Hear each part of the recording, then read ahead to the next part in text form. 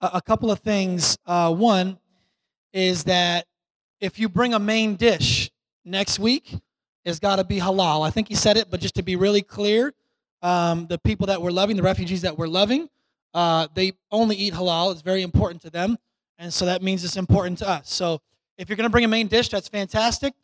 There are a bunch of halal places lining the block outside of Lincoln Park, and so maybe stop there, or maybe call in and say, I'm gonna go get that. So you can do it that way. Really, you can contribute any way you want, even if it's just a fruit. You bring a fruit.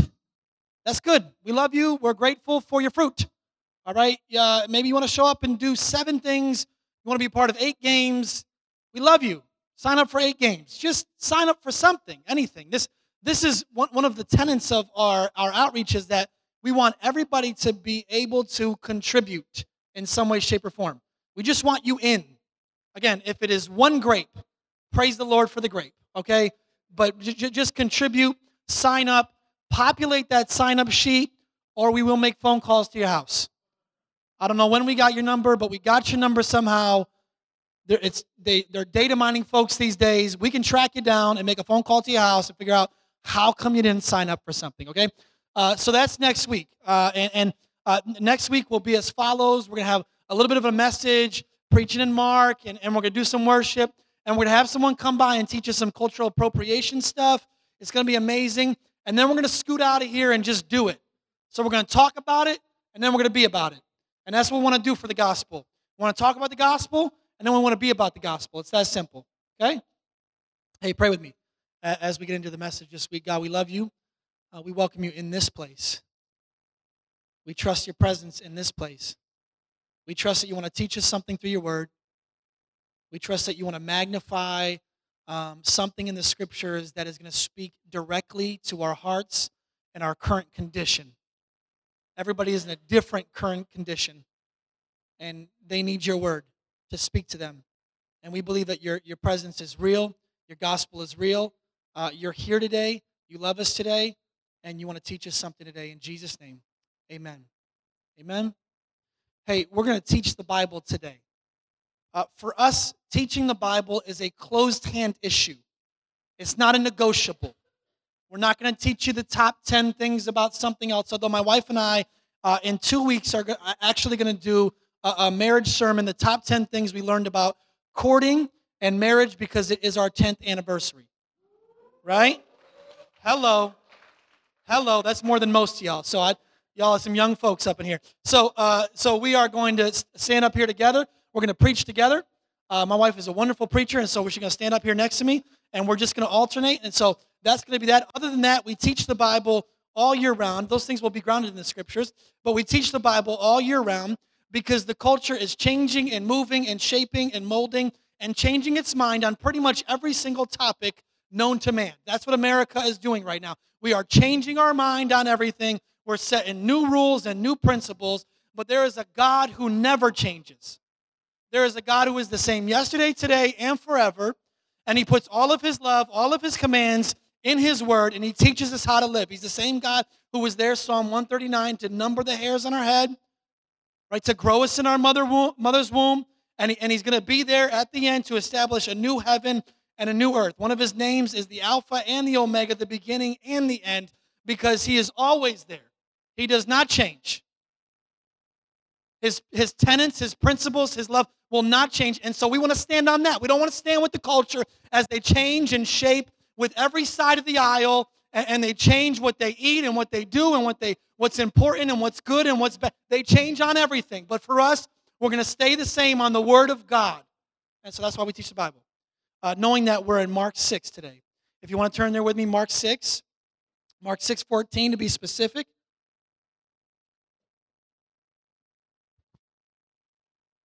Two important characters are going to come out right out the gate.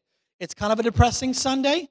Someone gets beheaded, but God's going to teach us something. He teaches us something even when someone's head is leaving. That was weird. Verse 14, King Herod heard of it, for Jesus' name had become known. Some said John the Baptist has been raised from the dead. That is why these miraculous powers are at work in him. But others said he is Elijah. And others said he's a prophet, like one of the prophets of old. But when Herod heard of it, he said, John, whom I beheaded, has been raised. All right, so our author, John Mark, we call him Mark. John Mark gives us the two most important historical figures in this passage. The first one is John the Baptist. If you don't know who John the Baptist is, he's Jesus' cousin. He was the one prophesied about to prepare the way for Jesus. He's in the womb at the same time that Jesus is in the womb. They're in the womb in the same room.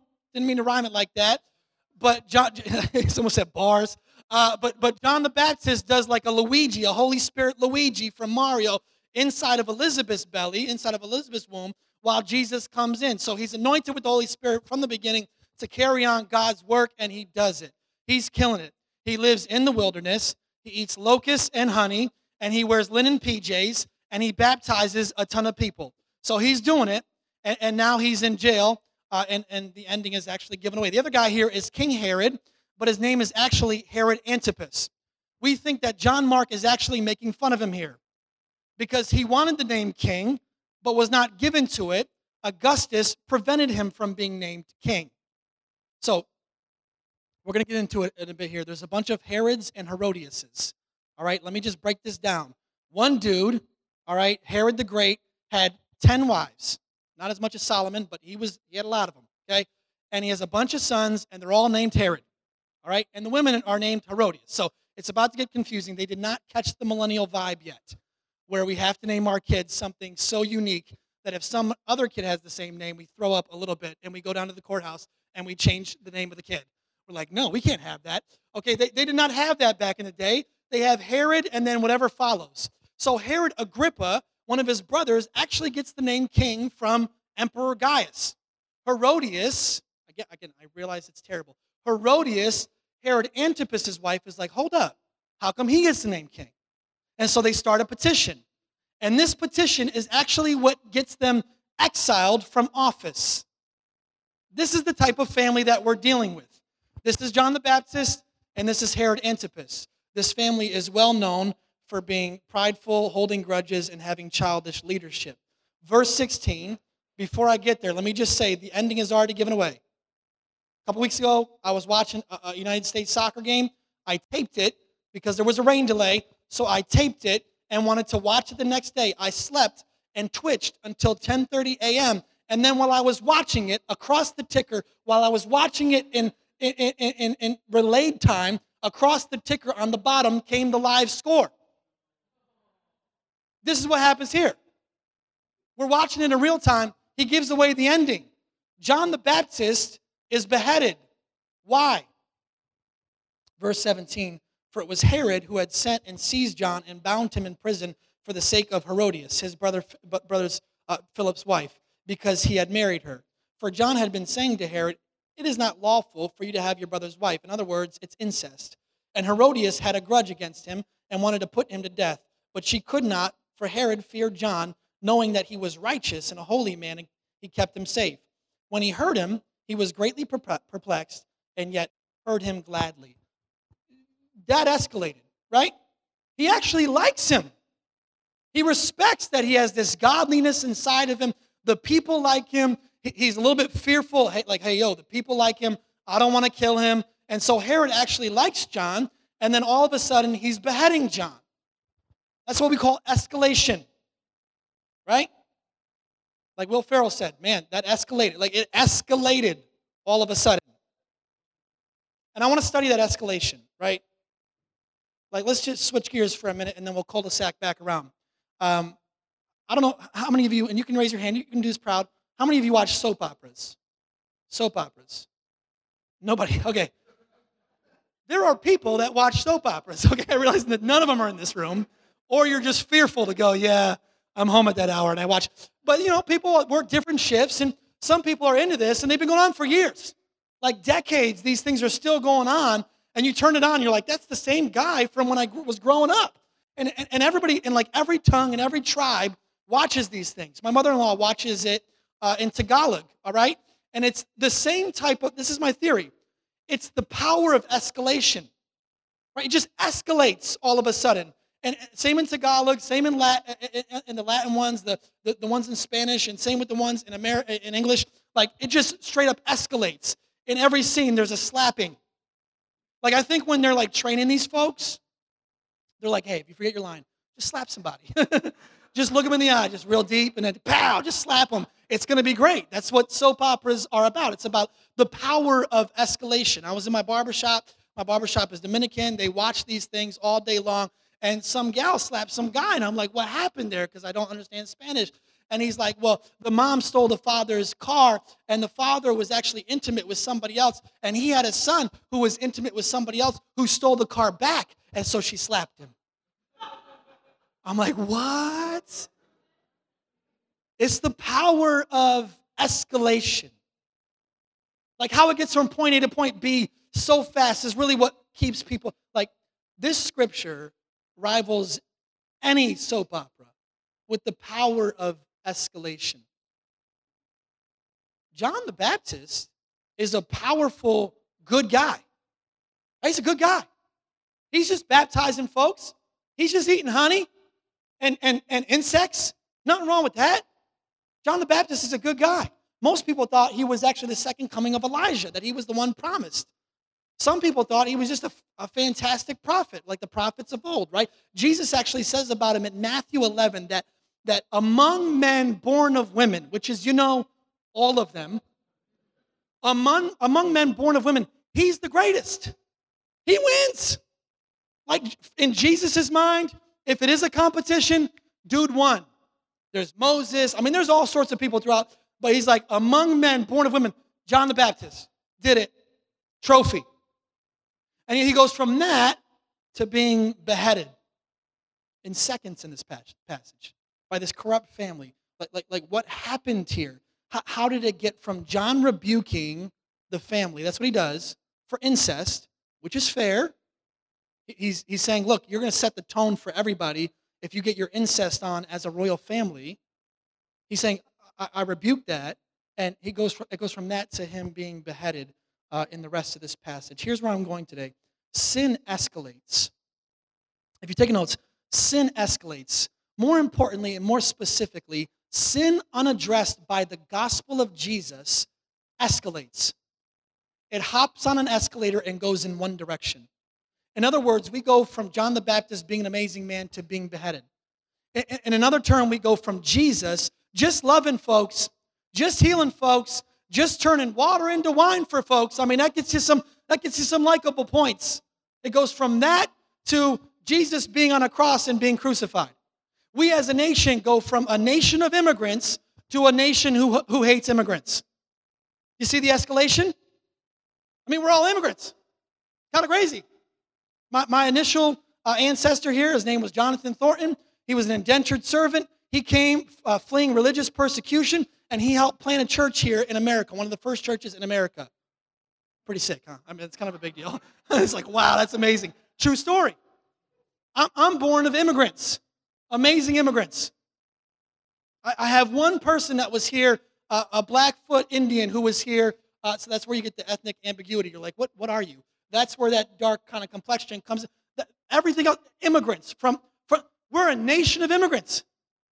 So how do we go from that to where we're at now? Which is why we're doing a party, right? How do we get from here to there? How do we get from being a nation that united at some point to being this divided, murderous mess that we are now, this slanderous mess that we are now? It's because sin escalates. Sin escalates. Watch James lay it out practically, if you go to the next slide for me. Then desire, when it has conceived, gives birth to sin. And sin, when it's fully grown, brings forth death. James starts out here. He's like, it starts out with, I want that. I want that. If it's not yours to be had, and you don't commit that to Jesus and say, Jesus, I'm not supposed to have that. That's not mine. Can you help me out here? Can you bring me repentance? Can I repent in front of you? Can you give me strength? Can you give me accountability? If you don't commit it to the gospel of Jesus, receive his forgiveness, then it conceives, just like birth. And then it's a natural flow. You going from asking for that, wanting for that, to I'm getting that, to you getting it, to that thing having you. So you having sin goes from you having sin to sin having you. And all of a sudden, you're experiencing eternal death. That's the natural flow of sin. Sin escalates without the gospel. Right?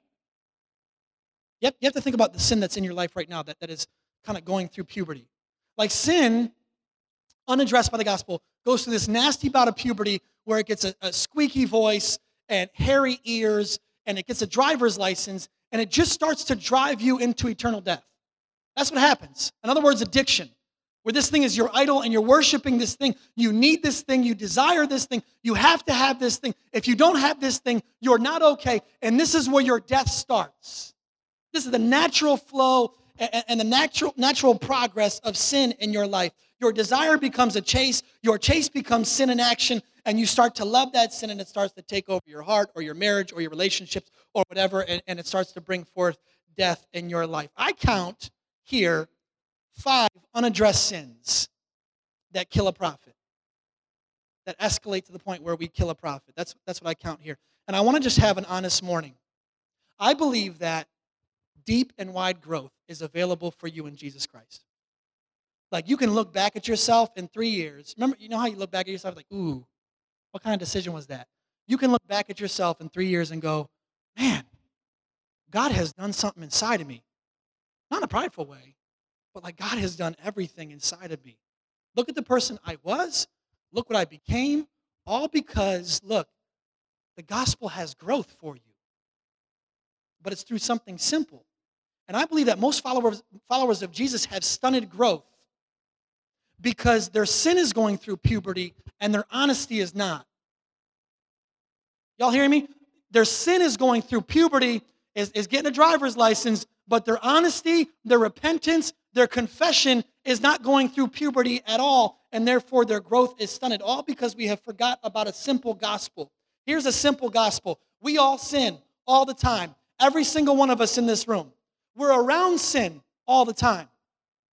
And Jesus says, actually through Paul in Romans, that we get to be dead to that sin. That sin does not have to grow branches of addiction and shame in our life, but we can put it to death with Jesus on the cross. He forgives that sin, and now we get to grow in him through repentance and resurrection. That's what Jesus says about sin. But we have to actually confess, we have to actually repent, and we have to actually turn to Jesus. And we have a problem with that. We have a problem in our generation of actually turning to Jesus and identifying that, hey, we need to be honest.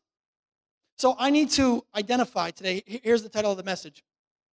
I want to identify the 5 sins that could kill a prophet. The 5 sins that could kill a prophet. Now, I don't really believe that we're going to kill a prophet. I don't believe that any of us are in danger today of killing a prophet. Okay, so that's good. Good news. What I am nervous about is that we don't see that we have these same sins. And these same sins will escalate in our lives if we are not having an honest morning, if we don't repent, if we don't confess, if we don't give these same exact sins to God. I think that we will not have any growth in Jesus and we won't have freedom. Look, we seem to be a generation that thinks we're special. Y'all with me? I think we're Captain Special Pants. We think our sin doesn't stink, and instead of confessing our sin, we just turn it around, we airbrush it, we rename it, and then we move on. We are not special. There is nothing special about it. The only thing special about us is that God is deeply in love with us. He calls his son, he calls his daughter, and he gives us the tools to not stunt our growth, but to stunt the sin that is rising up in our life. That's what makes us special. Otherwise, we are not special. We are not entitled to anything. We are entitled to death. But Jesus says, I got a way out. You're my son, you're my daughter, I got a way out. So we got to admit this morning, we're not special. For some reason, it's our and I'm part of it. It's like, you know what, that's not really sin. Let's just spin it. Let's put the spin doctor on that thing. Let's airbrush that sin, and we'll be fine. We got to confess. We got to be an honest family. That's why we always call ourselves a hot church, humble, open, teachable. Let's do that this morning as we study the 5 sins that could kill a prophet. Verse 21, but an opportunity came when Herod, on his birthday, gave a banquet for his nobles and military commanders and the leading men of Galilee. For when Herodias' daughter came in and danced, she pleased Herod and his guests. Let me back up for a minute. I want you to know that this is a prequel. Okay, think of your favorite franchise. My favorite franchise is Jurassic Park. Okay, People are going to be like, well, Justin, nobody else likes Jurassic Park like that. Well, I do. And it makes me even more excited when you say that. Like when everybody was doing that face app thing, I'm like, I'm not going to do it just because everybody else is doing it. That makes me feel good about myself. So I love Jurassic Park, and I don't care who knows it. But they don't have a prequel. My favorite prequel is Dark Knight Rises. I mean, come on. That was an amazing franchise and an amazing movie. And if Christian Bale is available, if I just DM him and he wants to get some froyo and maybe do some sit-ups together, I'll be okay with that if he's not. I really like that, man. So anyways, that's a prequel. What a prequel is a stated set of events, and then it works you up to that prequel, right? Or that actual stated set of events. That's what a prequel does. So it states the events and says, okay, here's how we got here. This is what happened. So John Mark tells you, this is what happens. John the Baptist is beheaded. Here's how we got here. This is where we pick it up. Back to verse 21. Let me read that again. But an opportunity came when Herod on his birthday gave a banquet for his nobles and military commanders and the leading men of Galilee. For when Herodias' daughter came in and danced, she pleased Herod and his guests. And the king said to the girl, ask me for whatever you wish, and I will give it to you. And he vowed to her, whatever you ask me, I will give you up to half my kingdom. All right? So the first thing that we're going to talk about, next slide, is the sin of access. The sin of access. Herod, we believe, is living in access. Josephus puts him at this glorious location on a mountain with a palace and a prison, and Josephus, an ancient scholar, calls it luxurious. But that's not where it begins here, or where it ends here. Pagan parties were birthday parties. So birthday parties were not like, hey, let's get a 1-year-old, let's get some balloons. They were actually pagan parties. Religious folks would not take part in pagan parties. There would be alcohol. It'd be famous for dancing and all sorts of things that happen after the alcohol kicks in, right? So we can assume that this is kind of excessive partying. Also, he's promising in an excessive way. He does not have half the kingdom. He's not a king. He's just a Herod. He does not have half the kingdom to give away. So he's making excessive promises. I think this is also a way we don't name it. Now, we cannot prove this. We don't know that this girl is dancing in any other way. We don't know that it's sexual. But for me, in his character history, all right, and the fact that this is a stag party, mom's outside, the fact that this is a stag party, and what we know about birthday parties, it just doesn't seem like he's giving away half his kingdom for the Macarena. Again, we don't know this for sure, all right, but it just doesn't seem like it because it seems like a scene from a bad movie. Like, it just doesn't seem good.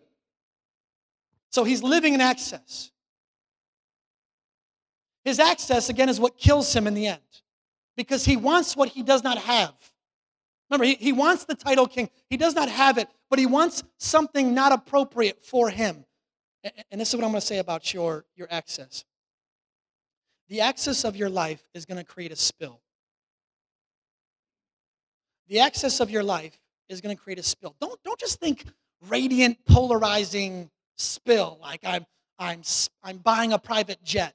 Don't let yourself get caught up in that. Let yourself get caught up in the subtleties of access. And what I'm telling you is your access is going to create a spill in your life. That's what access is. It's over the appropriate amount. Where are you living with over the appropriate amount? Could it be in the way that you talk?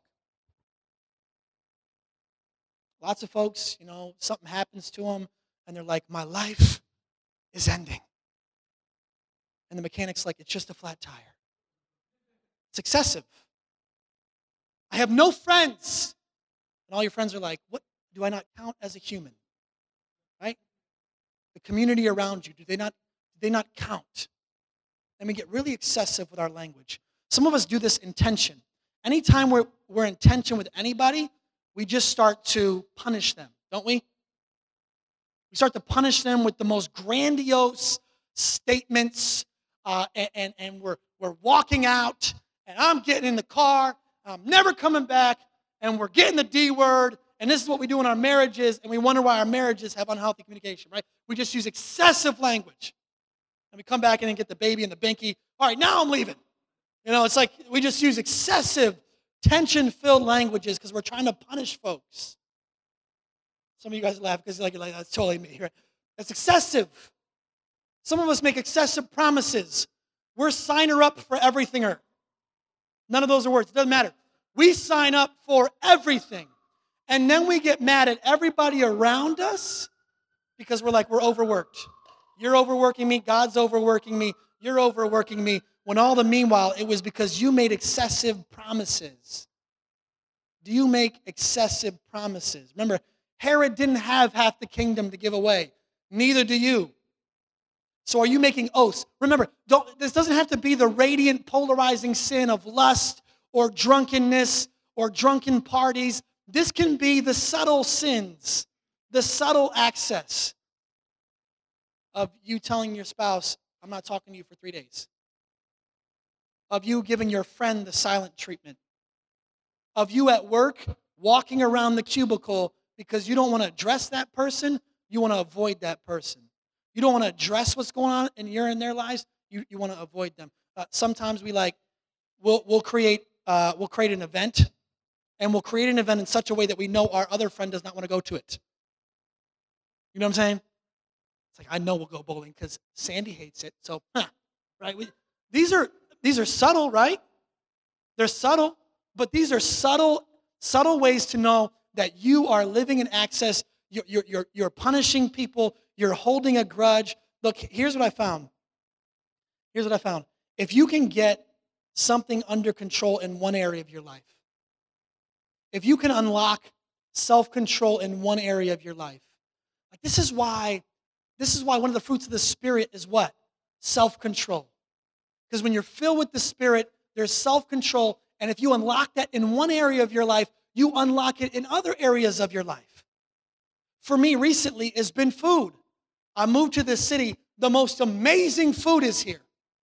And there's no time and no money to go signing up for $300 a month to do some aerobics or something. We ain't got that. So for me, I'm losing it. I'm losing self-control in this area. I'm eating fried foods like crazy. I went to Wendy's and I sat in my car and I went, what just happened to me? Because I used to have self-control.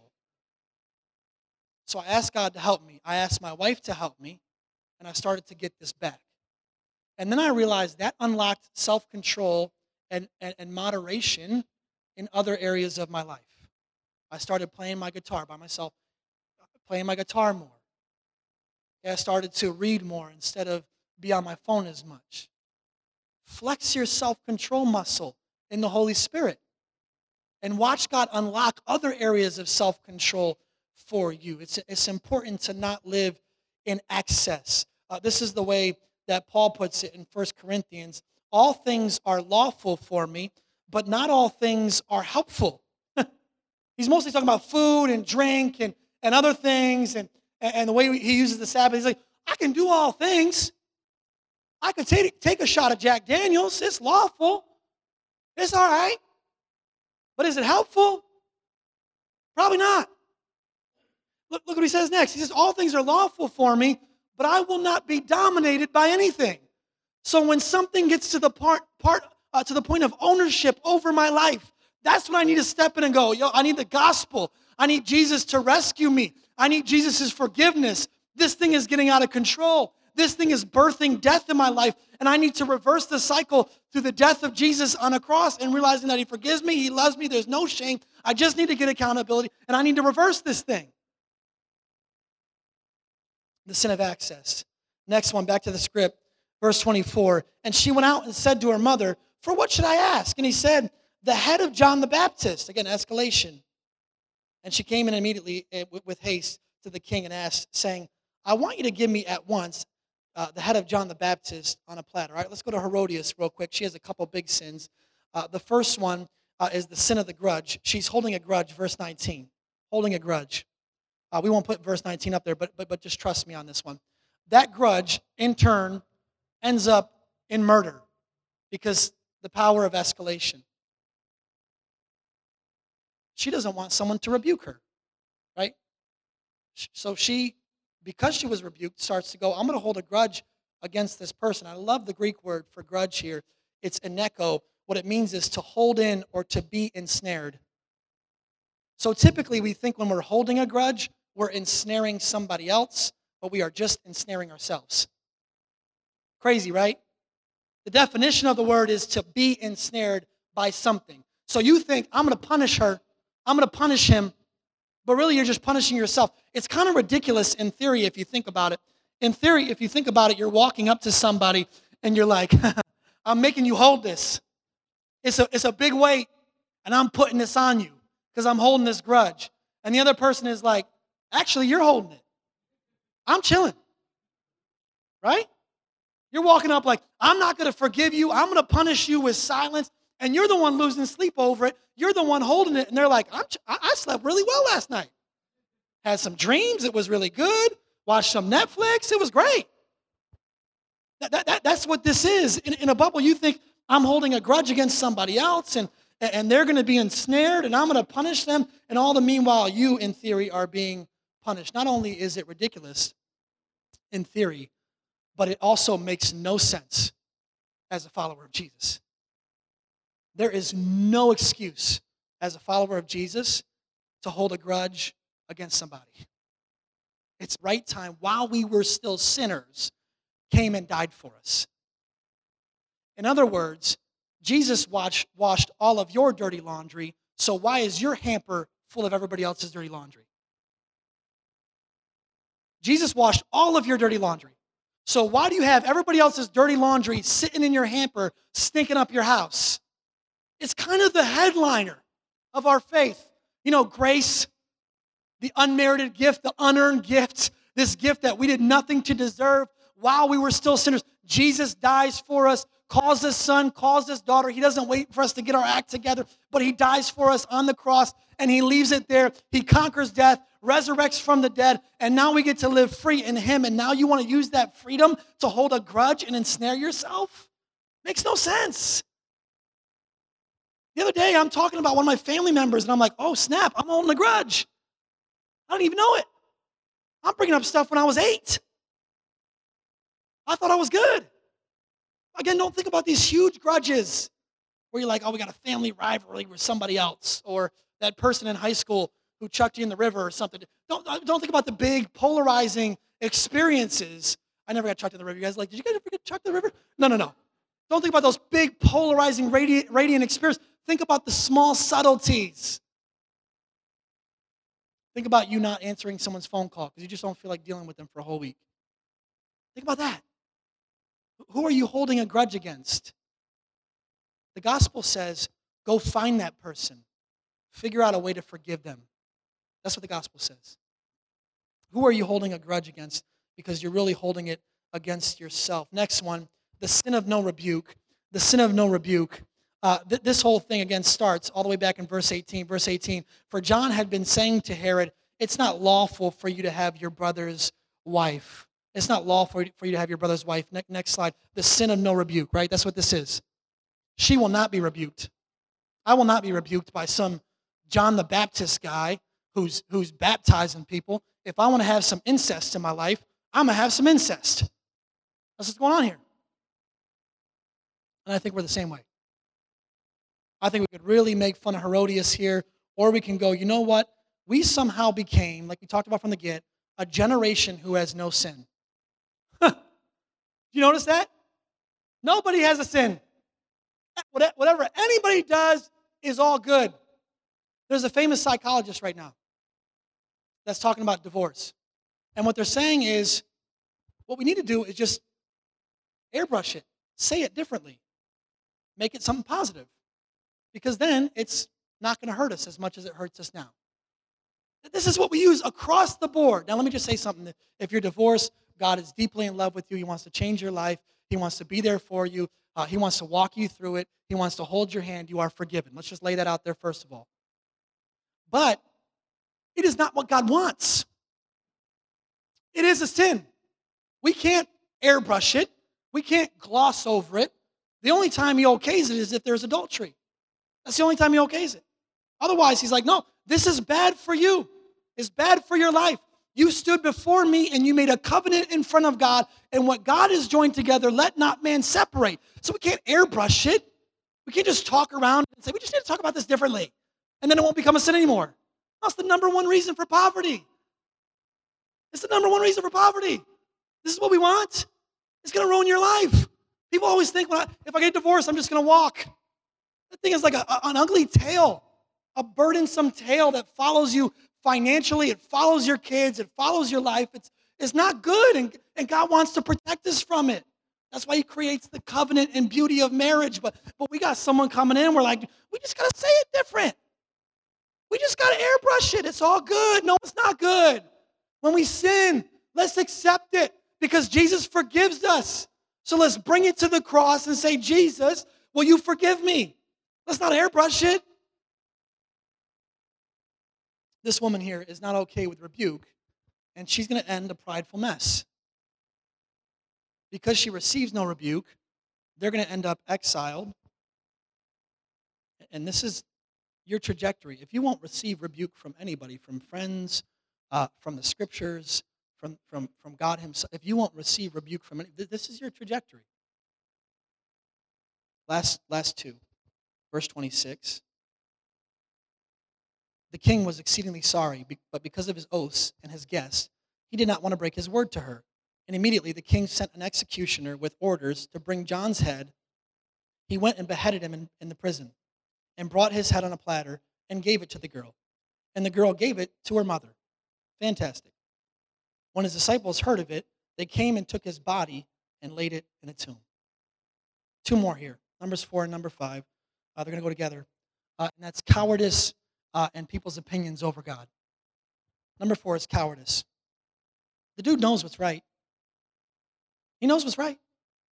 He's even sorry in the passage. I know I'm not supposed to kill this prophet. This is actually a good guy. He actually is intriguing to me because he has the power of God, and yet I'm going to kill him anyway because of my cowardice and because of my people-pleasing over God. He's afraid of this woman. He's afraid of this woman, and he's afraid of his guests.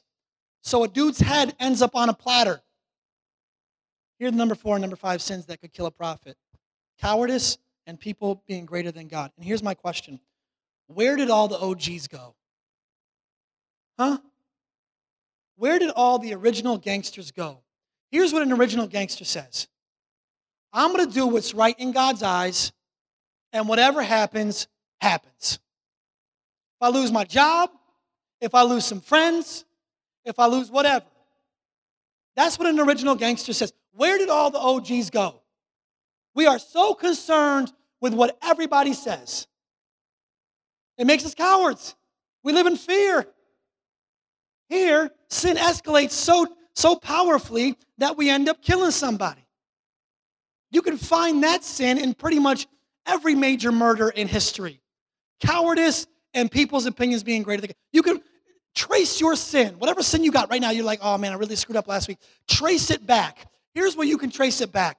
Probably to cowardice, fear, or you can trace it back to, I really want that person to like me, or I want to please that person over my God. Where did all the OGs go? God has put something inside of you that is strong, that he favors, that he loves, that he's going to teach. And why don't you figure out, where am I being cowardice in my life right now? Is it at my job? In my family, in my friendships? Let's end with this. And we're going to take communion.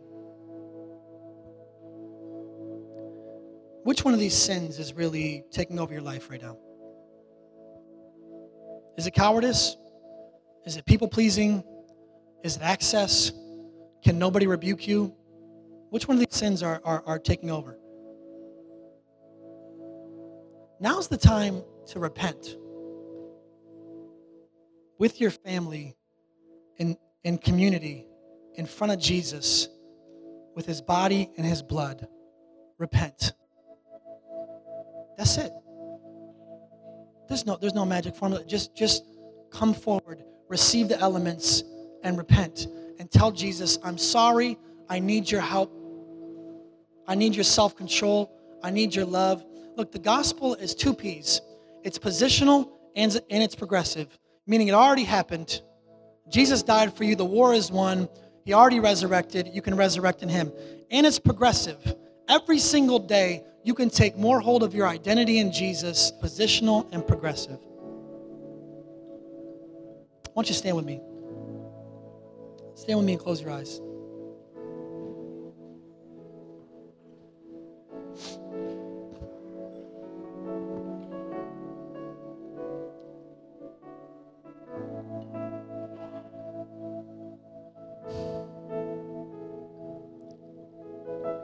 I believe that we're a prideful generation.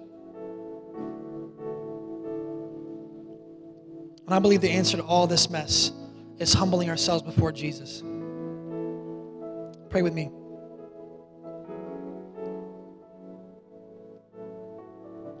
God, would you humble us? I know that is a dangerous prayer, but we rather go down to our knees than go down to death in sin. I know this is an unpopular message. I know there's nothing glorious and it may not even seem encouraging. But God, I am encouraged that you died for every single one of the sins that are arising in our hearts in this room.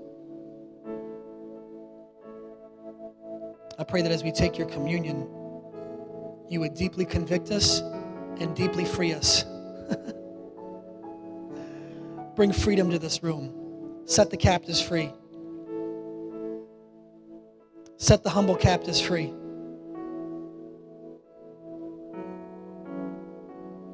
In Jesus' name I pray these things. Amen. We're going to start out with communion. They're going to play softly. There are 2 locations. Brian, could you come up here and could you hold these two things? Steve, could you grab those 2 things and just kind of stand in the middle of this aisle here so that we can have 2 stations? This is a take and dip scenario, my friends. It is a take and dip scenario. Try not to grab the cup out of his hand and start sipping on it. It's going to be awkward for everybody. Just have yourself a take and dip, okay? And then go back to your seat. And I'm going to walk you through this. And we're going to walk through this together as a family. Okay, so someone be a leader. Come on up here and grab, and then just start some lines.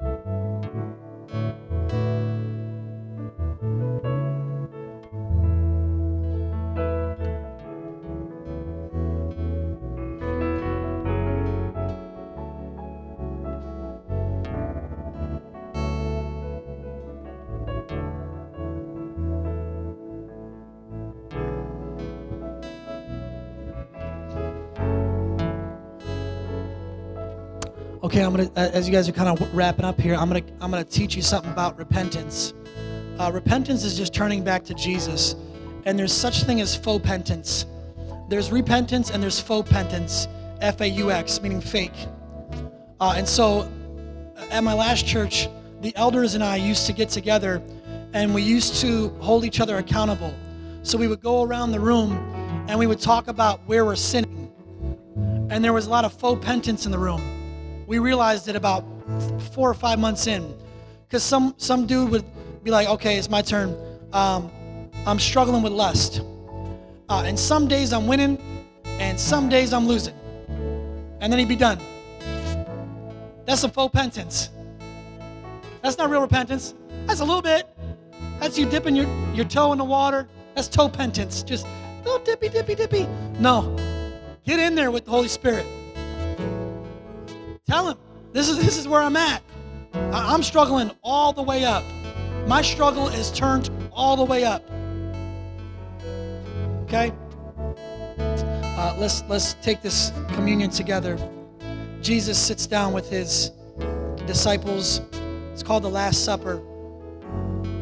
He looks around the table and he tells them, whenever you sit down, whenever you do this Do this in remembrance of me. And the blood represents him washing away our sins. And his body represents, and the cracker, his body being broken for us. And so let's take that. Let's take a moment right now. Let's take that.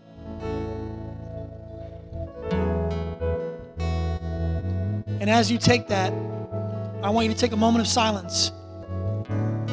Either whisper it to Jesus in your heart and mind, tell Jesus, however you got to pray. Just confess what you're going through.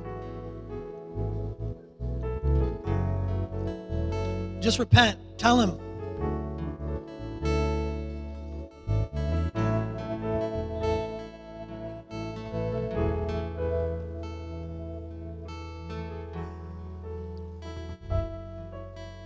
I'll teach you how. God, I repent because sometimes I give my heart way too much to the success of this church rather than to your heart and what you think needs to happen. I give my heart to a picture of what this church is supposed to be rather than your picture of what this church is supposed to be. God, sometimes I'm on the street and my eyes are not as healthy as my eyes need to be. Would you come in and heal me? God, sometimes my language is so excessive. Would you heal me? It's excessive with my family. It's excessive with myself. It's excessive with my staff. Would you heal me, Jesus? I repent, Jesus. I turn to you. I need you. I want you. I want more of you. Just repent in this room.